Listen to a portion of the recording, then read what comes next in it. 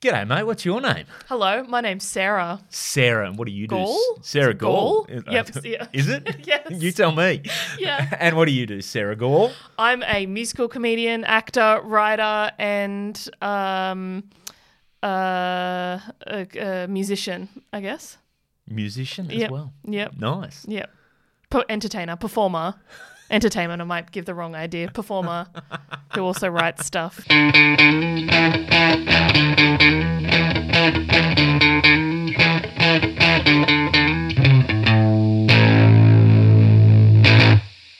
Hello, welcome back to another episode of Crowdworkcast. My name is Andrew Barnett. Got another great episode for you this week. My guest is Sarah Gall, comedian, actress, musician, probably musician before actress. She would identify herself as all-round entertainer. She's one of those people who is what I'd call annoyingly talented. Now, full disclosure for this one, if you are watching it on YouTube, I'd forgotten to tell Sarah that I record this on camera as well as audio. She turned up thinking it was just an audio podcast, so she didn't have makeup on, hadn't done her hair. She looks great in the episode, but in fairness to her, that was poor form on my part. So yeah, check us out on YouTube. Now, Sarah's great to see live, so please do go see her live. You can find all her dates on her Instagram, which is Empire of Gall. So check that out. She's also got a movie that she stars in that's on Netflix. You'll hear us talk a little bit about that in the pod.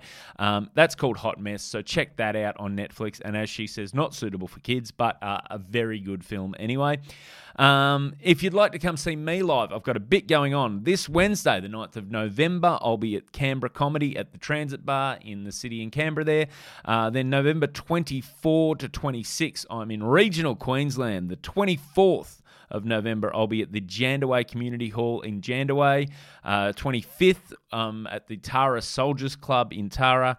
And then the 26th of November, I'll be at the Miles Centre in Leichhardt. They should be fun gigs, so come out and check those out if you're in the area.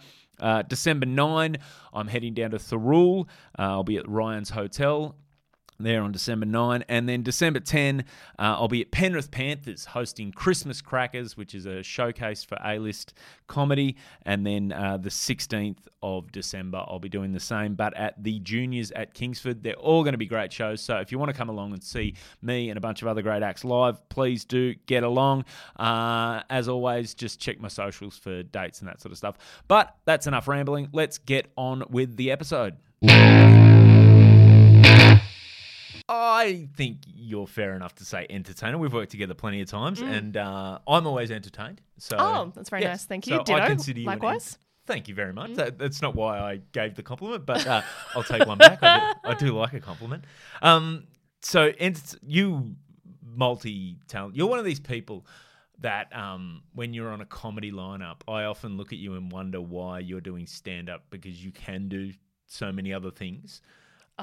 Yes, because I remember, I was thinking about this before you came over. The first time I met you was at a room in Sydney. We were both doing just short sets, and I think it might have even been Chris Ryan who said to me, "Oh, that's Sarah. She's awesome. She's got a movie on Netflix." Oh God. That was the big thing. You'd come back from New York, you had a movie on Netflix. Yep. And you were, I don't know if you were new to the scene or you were new to the scene as I knew you. Yeah. Yeah. So so many questions. First, let's start with the Netflix movie. What, how? Oh my God. Okay, so the movie, it's called Hot Mess. If you have watched it, I have watched it. I was gonna say, I hope it wasn't with your kids, because it is very not a kids movie. So Hot Mess is the way I guess, like, the way the film came about is writer director Lucy Coleman, who's now one of my best friends and one of my favorite people to work with. Graduated film school. Yep. Got a master's. She's an amazingly qualified person. Anyway, so she wrote this film because after film school, a lot of people go ahead and do like attachments or internships and that sort of thing. And am I allowed to swear on this podcast? Yeah. And she's like, fuck it, I'm going to just make a movie for pittance and just produce a product. Anyway, so then she happened to see one of my Fringe shows, a Sydney Fringe show, came along to see it with a friend, and then afterwards was like, hey, this is weird, but I've written a movie and I'd really love you to be in it. And when a stranger approaches you about a movie, you're like, oh my God, like, is this an adult film? Like, what is going on? That's how so many people, like, that's the sort of the almost, and I don't take this the wrong way, that's the childish dream of how showbiz happens. Absolutely. Like, kid, I'm taking you to Hollywood. I'm going to make sure smoking a cigar. She's like, I'm going to make you huge. And then I read the script and I loved the script. We met up for coffee. I realized she's legit. We have very similar voices, very similar values. And then I was like, I'd love to do this film. She's like, it's not paid. I'm like, I don't get paid for anything. So that's absolutely fine. You just saw me in a Fringe show. Yeah, exactly right. Yeah. I paid to do this. Yeah. Like, I literally paid to do this. It's like after school sports. And then we shot it. There was a lot of workshopping. So like we sort of made all the scenes sound authentic to me and to the other actors, which was a great process. And then we shot it in, I think, 2016. And the life of of sort of a non-studio film is very interesting. So we shot it in 2016. It was in post in 2017, meaning, it was in the editing suite, getting sort of music and everything added. 2018, it did the festival rounds. So we did a Seattle Film Festival, which was one of the coolest experiences of my life. Yeah. They really champion like very, very independent films. We did a festival in Perth and in Sydney. 2019, it came out on demand, which means that people can buy it off iTunes. Yep. That sort of thing to try and, recoup some of the costs, which makes sense. And then in 2020, we got an email that Netflix had picked it up, and it came out in, I want to say, October 2020, which was really, really cool. So it's not actually a Netflix-produced film, but they, in that year, and I think since, are really championing Australian content. And so they picked up our little film, and I believe it's still on there. That's exciting. It was very, very cool. And we, we made it for... in the end, I think the actual output was $3,000. Oh, wow. Everything was just $3,000. Yep, everything was volunteer. We had these amazing professionals working on it, and they were just so kind and generous with their time, because we were kind of like, Lucy, who obviously did most of it, was kind of like, do you know anyone or whatever? And these people who are amazing at their job just sort of volunteered their time. And so the film looks and sounds really, really good. I was going to say, it looks... Yeah, which I think is really sort of what makes it stand out potentially. But it was just so funny. We're at the ACTors, which is the Australian Academy of Cinema and Television and something. Television arts or something? Yeah, that. Oh, God, I should know that. The actors. The actors. But we were there, and we got nominated for Best Indie Film. Oh, or Best New Film or something like that. And the budget was like under $1 million. And all the other films in the category were like, they made this for pennies, for $900,000. And we're like, cool. And so that was just so funny being there with all these famous people with our little $3,000 film. Yeah, that's super impressive, $3,000. Because I don't think people realise how many steps there are in production of anything. Oh, absolutely. And just how much it all ends up costing, absolutely. Like all this stuff you'd never think of goes into it. So $3,000, and for it to look and sound like it does, like that's one of the things you'll notice. Like I noticed there's two things that always bump you from a film that I don't know that people always know why they're being bumped, but they go, oh, it just looks cheap or whatever. One is lighting. Yep, 100%. And the other is sound. Yep. When one of those things is off even just slightly, it just changes the whole feel of the absolutely value of the production. And we had access to really good gear because of the amazing sound people that we got in and the cinematographer. And I think what was really good about it was that everyone was at the same spot. So everyone was really amazing at their individual sort of area of specialty, so be it sound, lighting, whatnot, makeup included, but wanted a credit, so we all kind of got a credit out of this, and so we all had something to show. This is your IMDb, this is your right. basically start of your resume to show this is for the next job and that sort of stuff. Yeah, sure. Yeah, that's impressive. So let's go back then. Mm-hmm. So obviously you were discovered by Hollywood out of a Fringe show. So let's go back. Where'd you grow up? You grew up Newcastle way? No, I grew up in Muswellbrook, actually. Muswellbrook. Yeah. That was the other thing I was told. She's from Newcastle. Yeah, no, people always think, well, my parents live in Newcastle, and so obviously I'm back there quite a lot. But I've lived all over the place because I've studied sort of all over the place, like Melbourne, Canberra, Sydney mostly. But I grew up in Muswellbrook, which for anyone who doesn't know where that is, it's a small mining town. I think it's northwest. Does that sound right? Yep. Like 3 hours northwest of here. Or less since the expressway has been put in. Yeah, Hunter Expressway. Yeah, exactly. Not a bad road, that one. Yeah, exactly. No, it's very pleasant. That'll get you to wine country quick. Yeah, exactly right. Yeah, no, when people It ask wasn't for the locals. No, exactly. When people ask where Muswellbrook is, I'm like, on the way to wine country, and they're like, got it. Yeah. It's where we stop for petrol. So I grew up there, and then when I was 15, I got a scholarship to boarding school in Sydney. Ooh, la-di-da. La-di-da. But I was one of the scholarship kids, so not a full-blown member of the community. And so then I went to boarding school for years 10, 11, 12, which was just awesome. Where at? Ravenswood in Sydney. That is a nice one. Yeah, it is. It was fantastic. I absolutely loved it. I was very, very lucky to go there with the boarding and everything. But the reason that I wanted to go there is because their theatre and music and drama is incredible, and it really was. It was just a step above anything I could have imagined for a high school education. It was crazy. So, what did you get your scholarship for? Academic. Academic. Shit. You're a nerd. Yeah, no, it's Wow. not even for music. No, but the musicians at Ravenswood are on a level that I could never have aspired to. Like the classical violinists and pianists, and even the classically trained singers there were so far above where I was. So there was no competition there. But no, I got the scholarship. I believe it was mostly for my creative writing, which sort of marries into. I think that's why I'm not. I don't know if you can imagine this. I'm terrible at maths and science. Come on, a musical You comedian. should see me try and write an invoice. I'm just like, I just can't do it. Yeah, that's going to be a problem at some stage, Sarah. You need to get onto that. That's true. Just get some good software. That's it. What I do. That's exactly Fill in it. the fields, and then it sends it itself. Absolutely.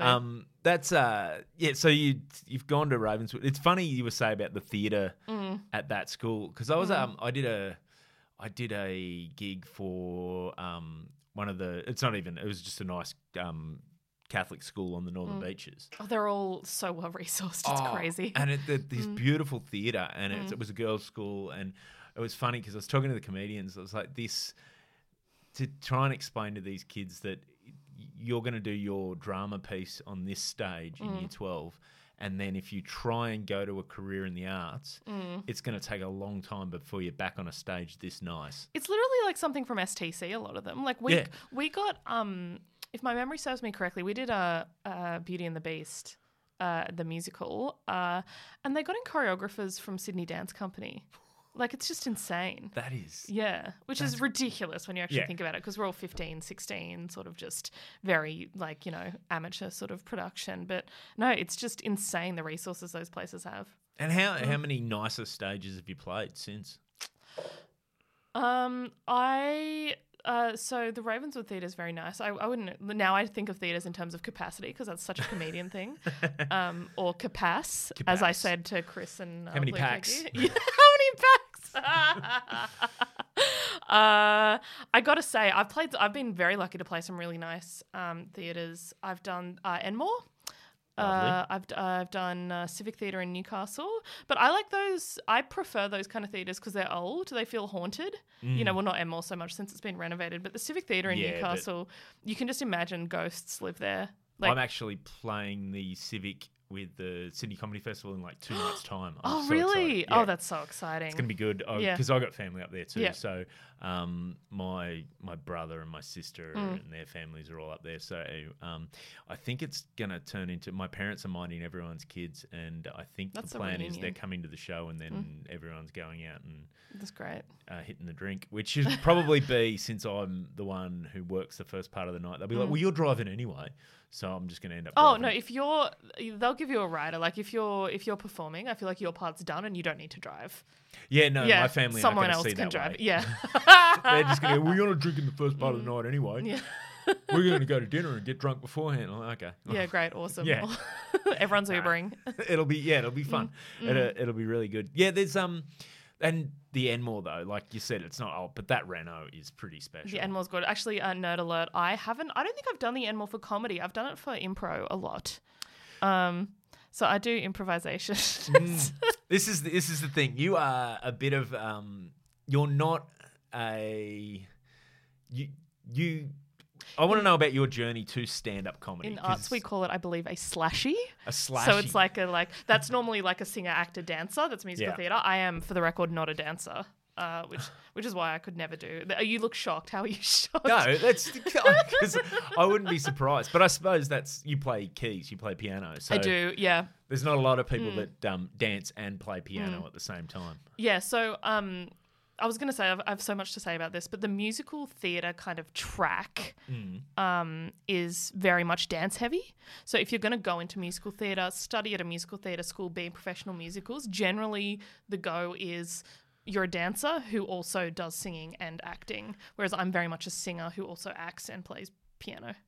So so the traditional route in there is through chorus line, I suppose. Yeah, exactly is where you right. get your start, and then The first round of any musical theatre audition is always dance, which just knocks me out straight away. I want to sidestep my way into musical theatre if I ever get famous. Like, you know how they'll always have like a celebrity cameo playing like some side role? I want that role. like the king in Hamilton. Yeah, you can hang out backstage with your friends, go and do a song, and then just you come out like 3 times. When you do, you got the stage to yourself. Exactly, like you're right. in the limelight. No, but because musical theatre performers are incredible. Like, they're all gymnasts, dancers. Like, I could never in my life compete with them for anything. I remember doing a cruise ship years ago now, and I really want to do the cruise ship thing. It sounds hilarious. But you were saying you were on a cruise. Yes, the first day there was like an evacuation drill or something we all had to do, and so you had to go to muster and form up. And where I was sent to muster for the evacuation drill was, and I was with all the chorus cast from the production shows on the ship, and these guys were. It was exactly that. They were standing, singing, like they're all like fit as, full of energy, and I'm just sort of standing there posed like with a coffee just after breakfast, just like I need being to. like it's before midday. I should. Yeah. Oh no, they're all athletes, and it's crazy. They were so outgoing, so nice. They're like, "Buddy, and what are you doing?" And we'll come and see you. Comedy. I could never do comedy. I know. could never do It's like, comedy. It's like you probably could yeah, actually. It takes a little bit. Just mostly takes a lack of not being able to do anything else. I don't think so. No, it is. I love the idea though of, because what I've heard about cruise ships, and this I have a question for you actually. I don't know if that's appropriate. No. But like on cruise ships, I feel like you said there's like a dedicated comedy room, so when people go to that room, they know they're going to see comedy. Yeah. But my favorite stories that comedians have, and I always ask comedians this, is what is your favorite, like the worst gig that you've done where people didn't know that was comedy? Oh. You know what I mean? Like, you know, when there's like a dinner or a something and no one's aware that there's comedy on. And so you have to explain that you're a comedian. Surprise comedy is... Surprise comedy. I remember doing like a... Because it's not like... It's just so... It never works. I remember doing like a corporate, like early on, that it was... I don't even know how I got it because it wasn't through anyone or whatever, but this guy thought it was for like a group's Christmas party or whatever, but he thought it was going to be great that they didn't know I was a comedian. I just told him you're from such and such office. I'm like, no. No, and then you get up and make a speech and then you just be funny. I'm like, no, that doesn't. That's horrendous. No, that's oh my god! I once did horrendous. a gig with a mate. We travelled to Foster. Yeah. And a local sort of restaurant was going to do a comedy night, and we're like, this sounds fantastic, great, like love that, I love doing comedy, especially like if it's a small space, everyone knows it's on. Dinner and a show. Yeah, dinner and a show, great vibe, especially for music. That's such a good vibe. But then we kind of got there and it wasn't sort of set up, and it was nearish to Christmas, and there was a Christmas party happening. There were families with young kids sort of at tables, and we had strike one, strike two. We had a good chat and we were just like, so is everything? Are we all going to sort of orient the chairs towards the stage? And it was, the best way I can describe it is background comedy. Like, you know how you might have live music in a pub, which is lovely. Love that. Yeah. So I actually just ended up playing acoustic covers of my own songs. Oh, wow. At least you have that option. Yeah, because I kind of just wanted to fade into the background. And there were kids sitting 2 meters away from it, and all my songs have sweary words in them, and I'm just like, I can't. It's daylight. They're just having their little, dinners, and I can't do that. And I've never wanted to get off stage more in my life. Oh, mate, I did a gig at Penrith Panthers years ago, and I'd done it once again. And it was in a space, and it was all right.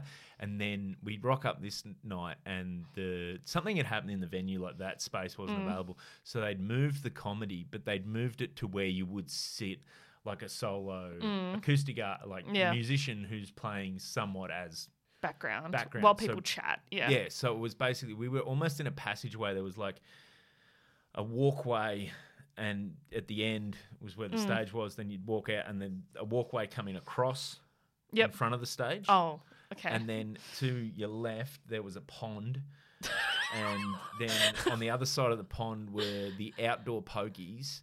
Great. With people sitting with their back to you. Yep, okay. And then on the other side of the walkway, then there were some audience seats set up. And then on this side, on the right side, there was another pond, and then more people sitting in a beer garden area down Good vibe. there. Yeah. Oh, it was... Yeah.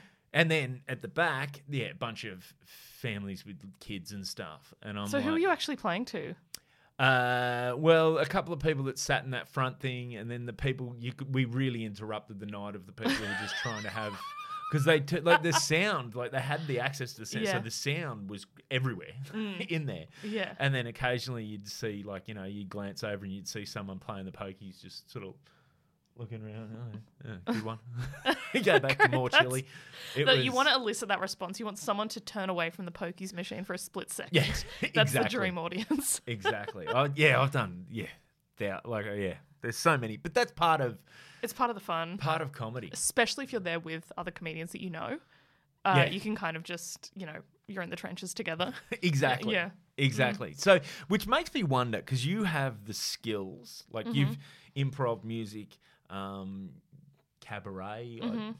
Yeah, cabaret is sort of moved away from the cabaret thing. Like, as delightful as it is, I consider cabaret more sort of I would consider myself a cabaret artist if I played other people's music, kind of thing. You know what I mean? So this is my question, like, because I'll throw the term around. Yeah. But I'm not 100% sure. Like, what makes cabaret as distinct to other? I don't know the official definition, so I'll probably butcher this. But for me, I consider cabaret more if you're playing covers or tributes. Yep. For example, if I was to do a Liza Minnelli tribute show, that's not. I wouldn't call that musical comedy. Please do. I would call that a cabaret. I would call it great. And I think okay. Well, we'll mark that down for Fringe next year. Yeah. But I also consider the vibe. So with musical comedy, I'm literally doing stand up between songs, and every song is intended to be comedic. Whereas I think cabaret is a little more open. And also cabaret has that sort of vaudeville vibe. Yes. Whereas I used to do that. Like when I first started, I used to sort of play just cabaret venues, do some songs that weren't comedy, throw a couple of covers in there. And now I'm like, no, I just want to be in comedy spaces, just doing comedy. So what is it? Okay, you leave school. What was the dream or the goal, or what were you embarking on? I wanted to be a lawyer. I studied law. Yeah, I went down to Canberra and studied law. I knew I always wanted to perform, but I thought I had a really amazing legal studies teacher who I just to this day adore, and she really inspired me to study law. And she's like, through that you can sort of make a difference. And I'm like, great. And so I studied law, got in down at ANU. Lived there, studied there for a year, loved it, really loved law. But in the background, I always had this niggling thing that I wanted to be a performer. So I thought I'll just keep trying out for the acting schools while I'm here. It costs $20 or something. No harm, no foul. And then if I don't get in, that's a sign.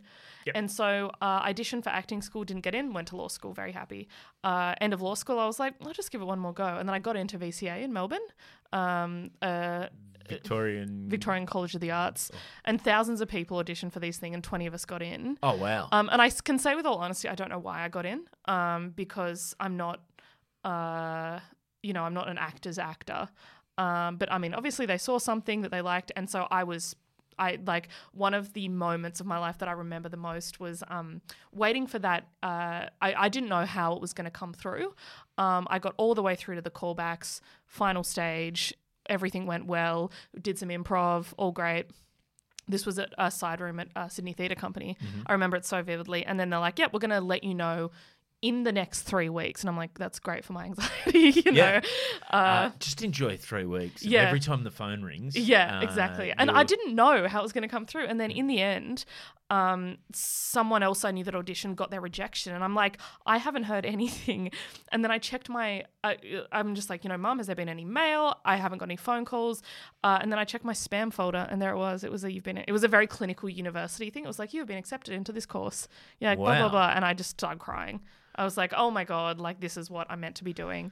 And then so I did my year of law, and then I moved to Melbourne, obviously for VCA, and I loved it at first. And then I quickly understood that I'm not meant to be a serious theatre actor, because it's like the musical theatre thing. Like there are people for whom that's their entire passion and they're amazing at it. And I'm like, that's not me. You know, that's not, it's like law. There were people for whom law was their entire passion. I have friends who are really high up in various, you know, law firms and policy and government now. But I just didn't enjoy the really nitty gritty acting sort of things because I couldn't take it seriously. Yeah. Because I'm inherently like not a Chekhovian, Shakespearean, can you believe it, sort of actor. And so a year and a half into acting school, I dropped out because that same year I had started writing comedy songs. This is 2011. And then there was a big opening gala at VCA, and they invited acts to perform, you know, whatever. Yep. And I'd written these songs over the summer holidays because I tried to be a real singer-songwriter. Like I tried to write genuine songs, couldn't, and then came up with these few little comedy songs. And I was sort of like, okay, right, maybe I'll perform there. Just try them because it's low stakes. Everyone's drunk. It's a uni function. Yeah. And it was at this. I remember this was another one of those moments. It was at this like upstairs in this sort of dirty bar, and they'd set it all up, and there were lights, and I'd borrowed someone. I didn't own a keyboard down in Melbourne, so I borrowed somene's keyboard. And I did these 3 songs, and I got a standing ovation, and people like chanting my name. Shit. To be fair, they were drunk theatre kids, so like you know, like easiest audience ever. But I was like, all right, this is what I'm like. This is it. I'm like, this is it. And then I around that time had discovered Tim Minchin, the obviously very gifted pianist. He's an amazing classical pianist. Writer of Matilda, just an amazing sort of guy who obviously started out as a musical comedian. And so I then Googled how did Tim Minchin get his start, and he did his first show at a little cabaret bar in South Melbourne. So a year later I did my first show there. Oh, wow. Yeah. That's that's so you started in that little cabaret bar. Yep. How long before you were going and getting on comedy bills? Well, interestingly, I did that for so that was 2012. So 13, 14, 15, 16. I then wanted to get a degree. So then, and all my family's in Newcastle and all my friends are in Sydney because that's where I went to school and whatnot. So I actually moved back up, got my arts degree at Sydney Uni. While I was there, I did improv and I did comedy loosely, not in any way professionally, you know, little comedy nights at uni and stuff.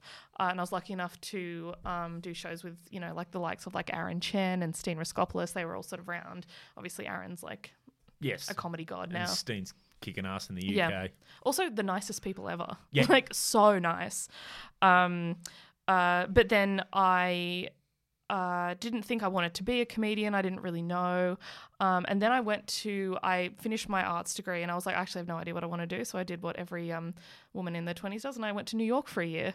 Why not? Yeah, exactly. So I got the J1 visa, which is only eligible, you're only eligible for it a year after uni. Yep. Like within 12 months. So I applied, I got it, I went, and I started doing comedy quite seriously over there. So I had a day job and then I'd have a keyboard and I would just carry it around to comedy venues. Oh, wow. And I endeared myself to a lot of really good comedy venues over there because I was female Australian and musical. So it was sort of like, you were a perfect addition to any lineup. Oh, sorry, we've already got 3 female Australian musical exactly. Yeah. But I mean, it wasn't without its challenges. Like I totally had some bombs, and my first gig there actually was what I thought was an open mic night was actually a beat poetry night. So wow. So I read that all wrong, but that's awesome. Then that would have been so good. Oh, I absolutely ate it there. I would have loved to have watched that. Yeah, people were clicking, and I'm like, oh no, like what have I done? But then, yeah, I started playing at like Eastville. I played at Gotham. That was a really amazing moment, the Jerry Seinfeld place. And these are all like, it's not hard to get on there.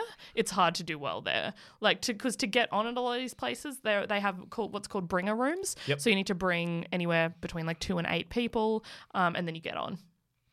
So it's not like a huge achievement to actually get on at these places, but I sort of played them all repeatedly, and just did so many shows, and really learned a lot, because what I love about New York is it's quite, because there's so many comedians there. The good comedians are incredible. The bad comedians are the worst comedians I've ever seen. Yeah, I'm wondering, I've got a theory with this, and you're probably better placed because I haven't sort of checked out New York, but every place I've gone to do comedy is the scene. It just varies the size, but there's a percentage that are really good. Mm-hmm. There's a percentage that are middling, and there's a percentage that are terrible, and then there's a percentage you're like, wow, this is dog shit. Why?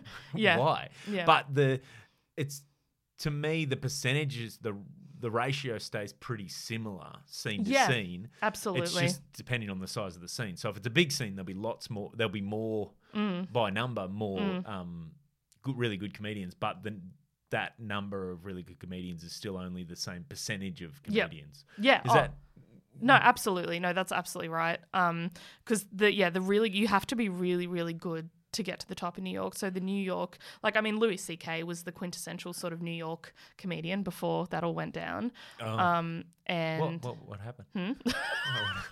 Well, okay, fun story. Yeah. So the day that he got cancelled, as in the day that I think it was, I want to say the New Yorker, the New York Times. There was the article that sort of ended his career. Did it though? Well, that's another. Let's circle back to that. Yes, at the time it might have seemed. It seemed like it was ending his career. A guy called Andy, who was the booker at Gotham, who was this absolutely hello, how you really blunt New York guy, just really, really rude, but really, really fun. Like a character. Yeah, exactly right. He sort of put an offer out. He had some tickets to the premiere of Louis C.K.'s film with a Q&A, the I Love You Daddy film. Yes. Which is just, I don't think anyone's ever seen it. No. Black and white film. He was going to be there. It was a little movie theater, and I'm like, what a dream. I'm like, one of my idols. Yeah. Just this is incredible. I've been in New York for 8 months. I haven't seen him. This is going to be incredible. I'm looking forward to seeing the film. Me and my friend, we're going to get all dressed up, and it's sort of a red carpet thing. I'm like, this is going to be the coolest night ever. At about 2:00 that day, I got an email being like, this event has been cancelled and will not be rescheduled. And there'd been whisperings of something's going on.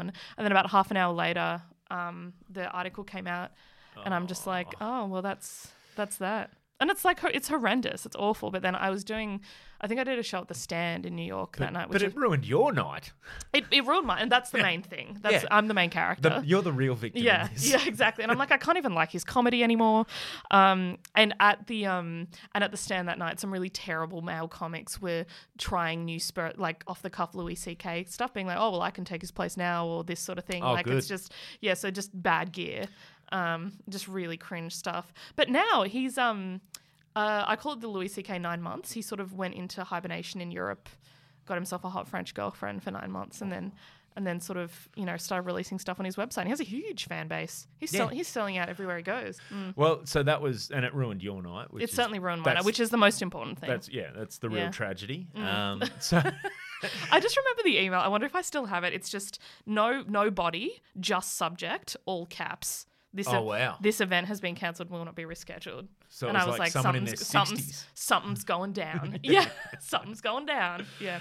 That's someone who's too disgusted to even write anything in the body. Yeah, and doesn't want to get any follow-ups. Yeah. You can't reply being like, hey, what happened? Yeah. So New York, so what year are we talking there? 17, 18. Sort of half, June to June. And then back home. And then I came back, and I lived with my parents for a little bit just to sort of, because it was very, I don't think I allowed myself to think at the time just how stressful it is, because I was working full time and then going to comedy gigs. There's never like a down moment. There's never sort of a quiet moment in somewhere like that. So I had a bit of recuperation, and then I started playing some gigs around Newcastle, and one of the local Newcastle bookers there, Andrew Milos, saw me, and gave me my first paid gig. Oh, really? Like, like really like not like 5 minutes, sort of a bit of cash sort of thing. But that was sort of when I was like, oh, this actually could be a thing. And then he started introducing me to comics that I really admire, like the, Luke Heggies of the world, just really kind, impressive people who, to my... Sorry, Luke Heggie. Yeah. Really? Yeah. Are we about to get a scoop? Are we about to get a scoop? No, I love Luke. He's a good man. Oh, he's the best. But I just remember meeting him and him, and I would never say this to his face, but him sort of treating me like a fellow comic. You know what I mean? Like and there's no hierarchy. He's just like, oh, you also do comedy. And I was just blown away by that. And then I met so many other really wonderful, welcoming comics. You're about to say something shitty about Luke. No, not at all. I was going to say that's, I don't think, Luke's the kind of guy who wouldn't even realize. I don't think sometimes within the scene, like Luke, like when people meet, guy like Luke or whatever. And it's always nice when you work with a comedian who you've seen before you did comedy, and you've always liked their work. And then when you get that moment where you work with them and they're just like, oh yeah, we're just another comic. I remember getting that with comedians, when I started, and having that sort of almost acceptance. It means a massive deal. Oh, I was floored by it. I remember. It was I was doing, I think it was like 5 minutes on a a classic Newcastle sort of lineup, and just and even like Becky Lucas and stuff back then, just all so nice and so kind and so welcoming, and that made a massive difference to me, because I think it would have been a lot, if I'd had a different experience, it would have been a lot sort of harder to get in. And then once you, obviously, as you know, once you do comedy, you see the same people around the tracks, and you sort of become friends or colleagues with people. But I just remember those few first gigs where I met these amazing comedians who were really nice to me, and then I started thinking of comedy as an actual possibility. And then once you start sort of getting paid gigs, you start getting more paid gigs. And then I moved to Sydney, and I think a few of those Sydney comics that I'd met at Newcastle gigs sort of started introducing me to Room Runners, and then I started, and it sort of crept through. And then I did Raw, which was really, really good. But I remember they This still makes me so mad. I did Raw, and I was, at that point, I had lost thousands of dollars, doing various sort of festivals. I'd done Adelaide Fringe, I'd done Melbourne. I just lost so much money, which is why I was festivals. Yeah, absolutely. I cannot express how much money I'd lost, and I was working in retail. Anyway, so I did Raw. I'd never heard of Raw. I did Raw, and I just thought, what a great opportunity. And then I got through to the state final, and then I got an email from the festival saying that I was too qualified to be doing Raw, and that I'd earned too much money. And I was like, I have never made a cent. I've earned negative dollars. Yeah. I think at that point I'd maybe got $100 cash for doing some gigs, maybe, at that point. But now, was that someone, how did they come across that? I have no idea. At the time I was so angry about it, because I was like, this is such an amazing opportunity to be in the state final of Raw. But even just, well, you would assume someone emailed. It was because at that point I had done Hot Mess, and Hot Mess was out on TVOD but not on Netflix, and because my friend had got me a spot on Tonightly. So I think it was the Tonightly at that point. But Tonightly, I don't even know if I think it paid maybe like $100 or something. Well, I mean, obviously I would have done it for free, but then I had to hire a car and a keyboard to do it, and so it's sort of, I was in the red. But it's just so funny that you can be. I was still starting out. I had no idea what I was doing. I'd had a TV credit, which was huge, just like massive for me. More of a favor. One of my lovely friends sort of worked on there, and I think someone pulled out, and so I got the spot. But just that there was this impression that I was like, a successful professional comedian, where I was like, I'm dirt poor, I have nothing, this Raw opportunity is one of the first things I've had where, and I got what I needed to out of Raw. Some really amazing room bookers saw me and booked me and were really, really nice. And I made a lot of friends and stuff. But I just remember getting that email being like, and the bottom of my stomach fell out. And I was just like, I can't, have this opportunity taken away because of the perception that I'm successful when I'm not. And that is it's disappointing because comedians and people in the comedy industry should know that perception, sometimes that perception is very much just that. Like you've had a few things, but it doesn't mean that that you've got everything made or you're more experienced than you are. And at that point I'd genuinely been doing because in New York obviously I wasn't a professional comedian. I was honing my craft. I didn't get paid for a single gig I did in New York except for maybe one at the end. I think I got Venmo'd, which is transferred $50 for it, and I'm like, yes, got paid for a gig in New York. And then I'd only really started doing comedy, not cabaret, 2018, and then I did Raw in 2019 or 20, I can't remember, maybe 2020. But it's just so funny because that happened and then I didn't get through to the final, which is, fair enough. Yeah. It was a great final that year and everyone who was in it was great.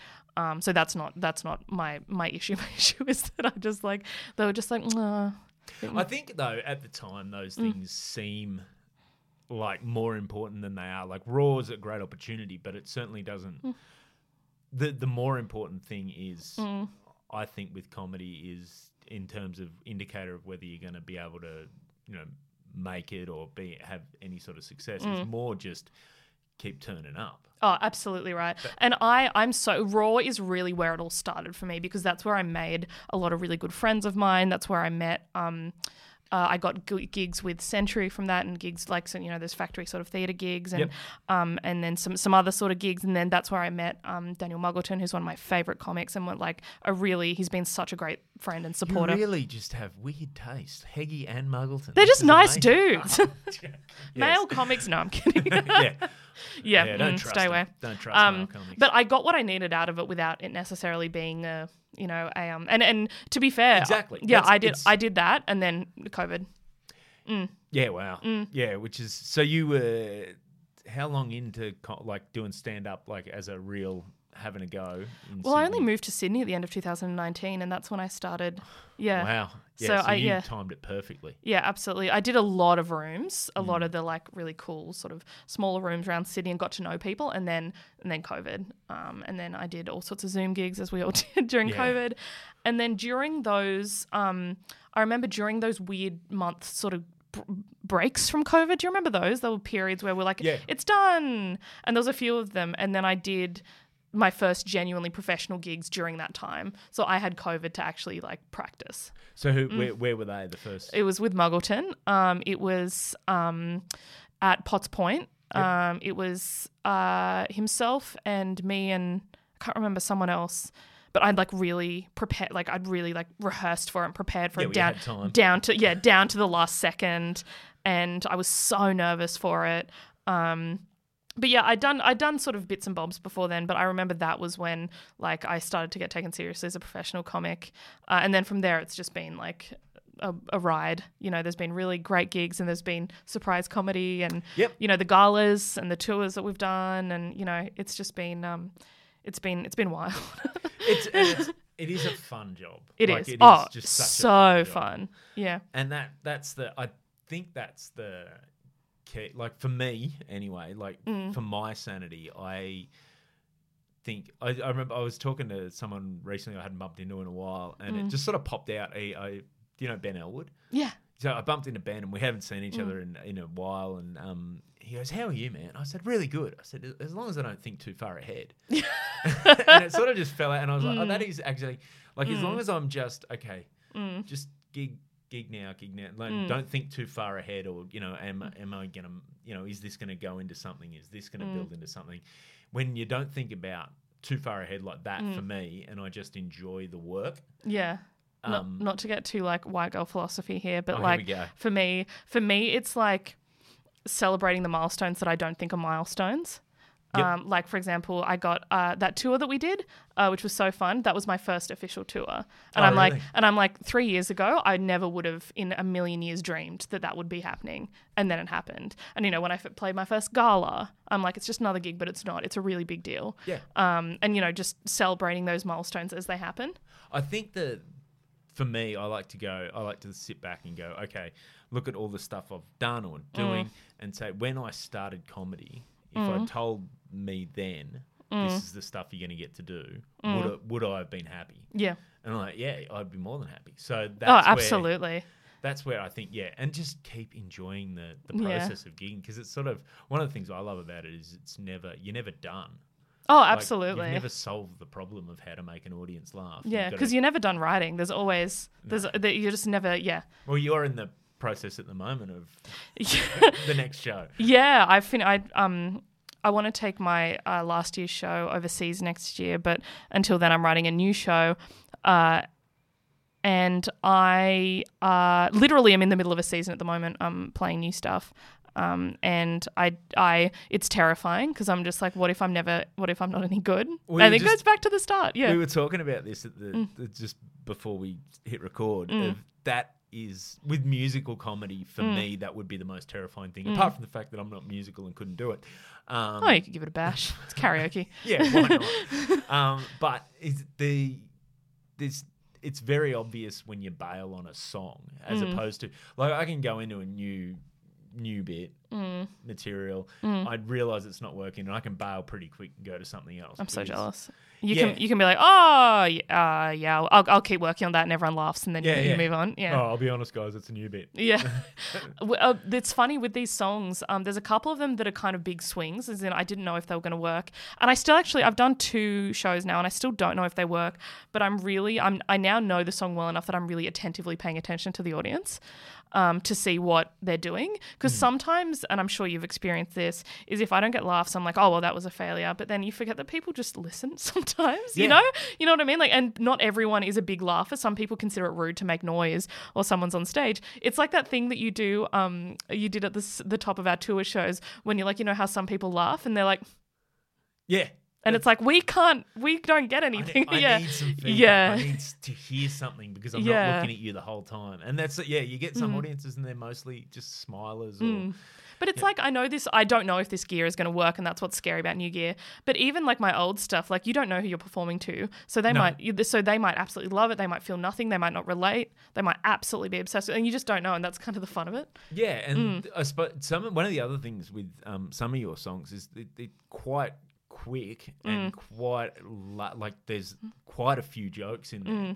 So for me, listening sometimes, like a few of them I've seen a few times, and then like, I missed that because I was laughing last time. So it's that thing where sometimes people are holding, because it's all coming so fast. They're holding their laughter in because they don't want to miss the next. That's joke very kind. So it does fascinate me. The musical comedy fascinates me because it does.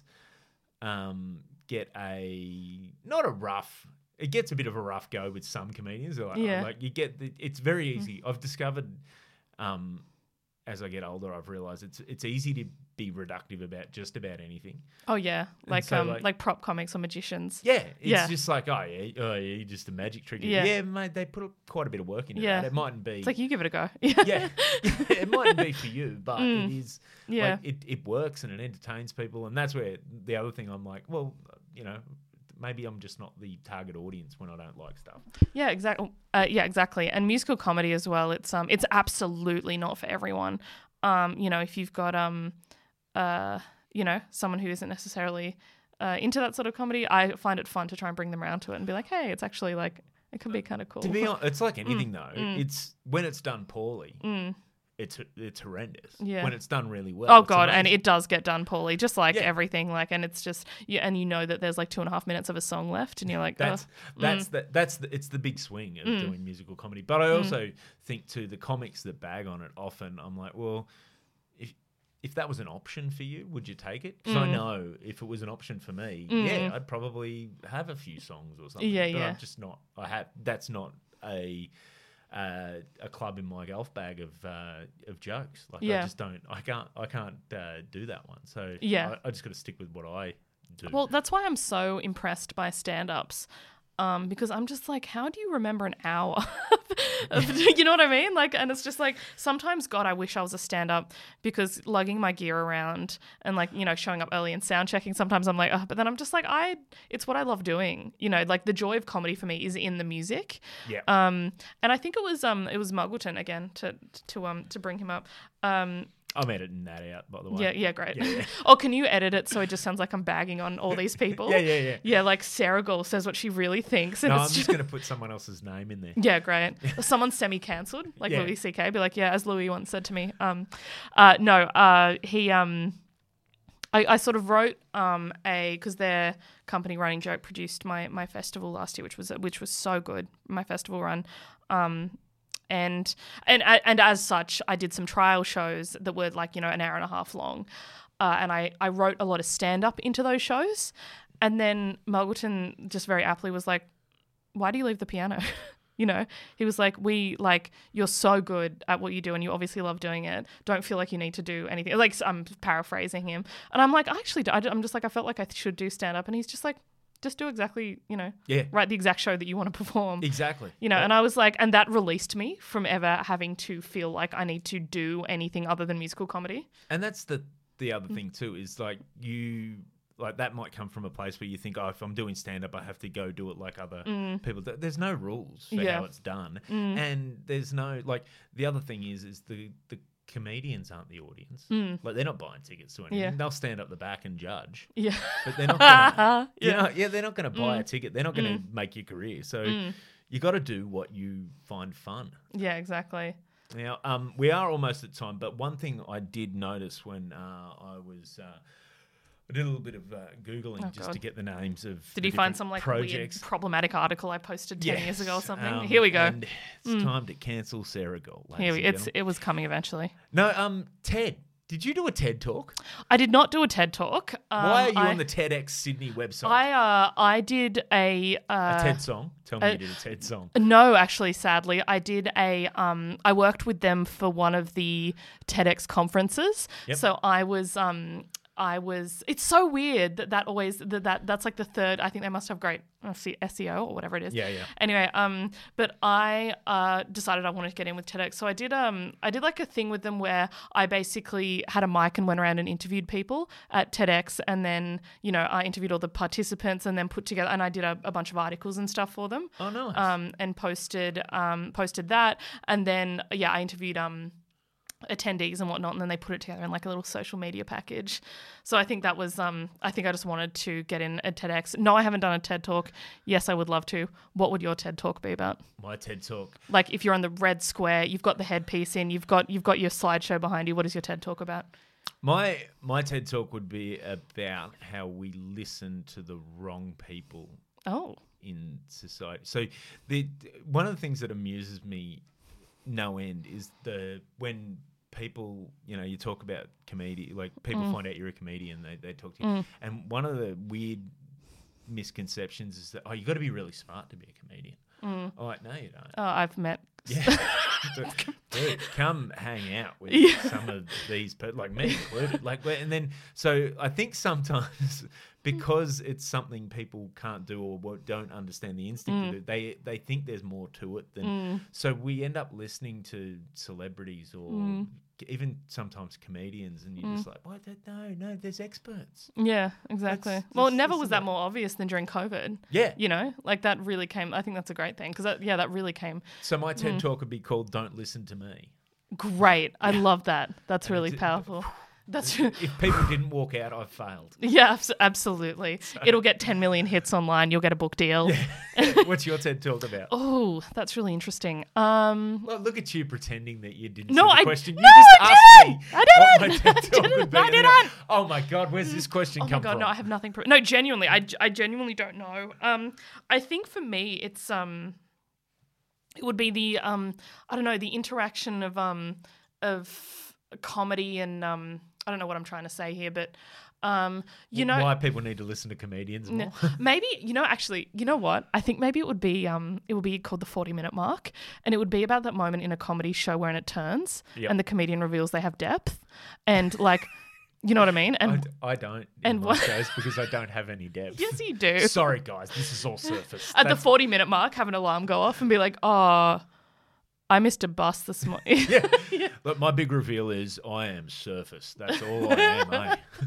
Yeah, no, I think it would be like, and it would be around that sort of need to show that we have sort of depth. I mean, I certainly do it. Yeah. And why that is, and the interaction of comedy and things that aren't so funny, if that makes sense. Yeah. It's that it's like we still want to be taken seriously, even though we've essentially asked you to pay us to make you laugh for an hour. But I'm also going to make you think and feel. Yeah, absolutely. I mean, to be fair, my favorite shows are a combination of all the above. Like, my favorite two shows on Netflix, or two comedy specials on Netflix, are Adam Sandler's 100% Fresh. They're both musical comedy shows, so that's no coincidence. And people laugh when I say that, but have you actually watched it? I have watched it. I loved it. I thought I was surprised. I had an Adam Sandler CD when I was my God. younger, and he had some of the songs on it. He had a song called Medium Pace. Have you heard Medium No, Pace? it just sounds... Oh, my God. It is basically... It starts out like a love song and then just gets horrendous. Like, it's all like, love, hold me tight now. Now, and then he just goes to, now see that shampoo bottle? Now shove it up my ass. Push it in and out at a medium He's so, pace. like, he's just like medium it pace. goes, Oh my God, I'm going to have to look at them. I desperately hope it's online. Mate, as a maybe 14 or 15-year-old kid, that was it was filthy. It was just the exact teenage boy humor. There's something about Adam Sandler. I don't know what it is. I know he's kind of like, people think he's jaggy. He's had a bit of a resurgence. I was so impressed with that musical comedy special. I thought the way it was edited was amazing. So if you haven't seen it, it goes from his trial shows where he's literally in a small theater, has paper in front of him, they're figuring it out, all the way through to the arenas, and you kind of see the whole journey. But also, like, with what I just said in mind, the Chris Farley song, Jesus Christ. Yeah. Like, it sort of just comes out of nowhere. It's about his song, his friend Chris Farley. But that show is so silly, but then also has those like brief moments of profundity. And sorry, you go. So one of the things I love about Adam Sandler is he can have those sensitive moments. Like, he's obviously a very sensitive guy, but it's just the whole vibe of the whole thing is we're having fun. We're having it's fun. Supposed to be fun. Yep, exactly right. And then the other one is Bo Burnham's Make Happy. Yep. So everyone obviously was obsessed with Inside during the lockdown, which is a special that he wrote entirely like sort of in his house or whatever. But Make Happy is his special before that, which is, filmed off the back of a tour. And it's just one of the most remarkable comedy shows ever. And again, the last song in that show it's just silly. It's just pure silliness. Like, there's a song that's like Suck My Dick. There's a song that's like about like how creepy country singers are. There's just real silliness. And then the song at the end is about is like a rip-off of a Kanye song, but it just, like, you finish it and you're just like, that was so profound, but I laughed so much. That I think I've just listening to you describe those two specials and how what appealed to you about them is, I think I just joined some dots on why I like your musical comedy so much as well, because I love both those specials. But it is watching, there's something to me that really tickles me about watching someone put an incredible talent, like you're an amazing singer, to something really silly. Yeah. Like something that is like having a voice that's like so good, or that, the technical musical knowledge it requires for Bo Burnham to rip off like to do a Kanye song type thing. Yeah. And put that technical nous and that talent to something so silly. To me is just that's for me just a massively winning formula. I love that.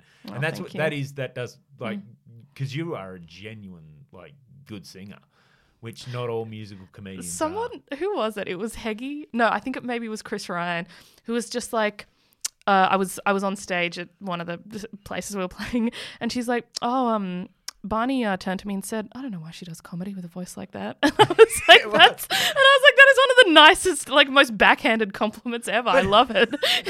It wasn't meant as a backhanded No. compliment. I was just like, that's so nice. Yeah. Like, you could do, like, it's like, when you see someone with an amazing intellect that just wants to do like you're like, oh, you could be anything. Yeah, like, you exactly. could be in proper show business. What are you hanging out with us for? There's no joy in I have so much respect for like musical theatre performers and singers and stuff, but to me the joy is in making people laugh. I'm like, if I'm not doing that, I don't know why I'm on stage. That's a great bit of awareness of what appeals to you about this career, I suppose. You tried to wrap up 10 minutes ago, and then I started banging on about Adam Sandler. No, this is perfect. This is exactly what I like. Is that last? I'm like, 10 but minutes, Adam Sandler. Like Adam Sandler's. Yeah. I'm gonna dig up that song for you at some stage. Also, sorry, have you watched any of his recent movies? Because he's having we're in the era of Sandler. Did you watch that basketball one? Yes. Oh God, he's good. Yeah. I just think he's such an incredible person. Yeah, I want his career. He has, and this sounds wanky, but he has this. He plays vulnerable really That's well. what it is. You just want to hug him. Yeah. Like even during his special, like when he was playing his guitar solo on the Chris Farley song, I was like, I just want to hug him. Yeah. It's a guy. He leaves his heart on his sleeve. He just puts it all out there. Yeah, which is it. I think there's that childlike. It's a similar place where his sense of fun comes from. It's almost like you're hanging out with a. That's what it is. Kid, and that's what it is. That's the fun of it. And that's why those sort of people are so appealing. I suppose. Absolutely. So, mate, thank you very much for doing this. Now, before we wrap up, just look down the camera, or if people are listening, which I don't think anyone. I also need everyone to know that I didn't know I was going to be on camera, so I look like that's my fault. I look like a before picture. Just let everyone know where they can find you online and anything else you got to plug. And you can find me on Instagram at Empire of Gaul. My last name is Gaul, Gaul. On Facebook at Sarah Gaulness, or if you want to sign up to my mailing list or find out about shows at sarahgaul.com. That is Gaul, Gaul. Excellent. Thank you very much, Sarah. Thanks for doing this. Thank you for having me. It's been a real pleasure. We'll catch you next time. Yay! That was awesome. That was Thank great. you.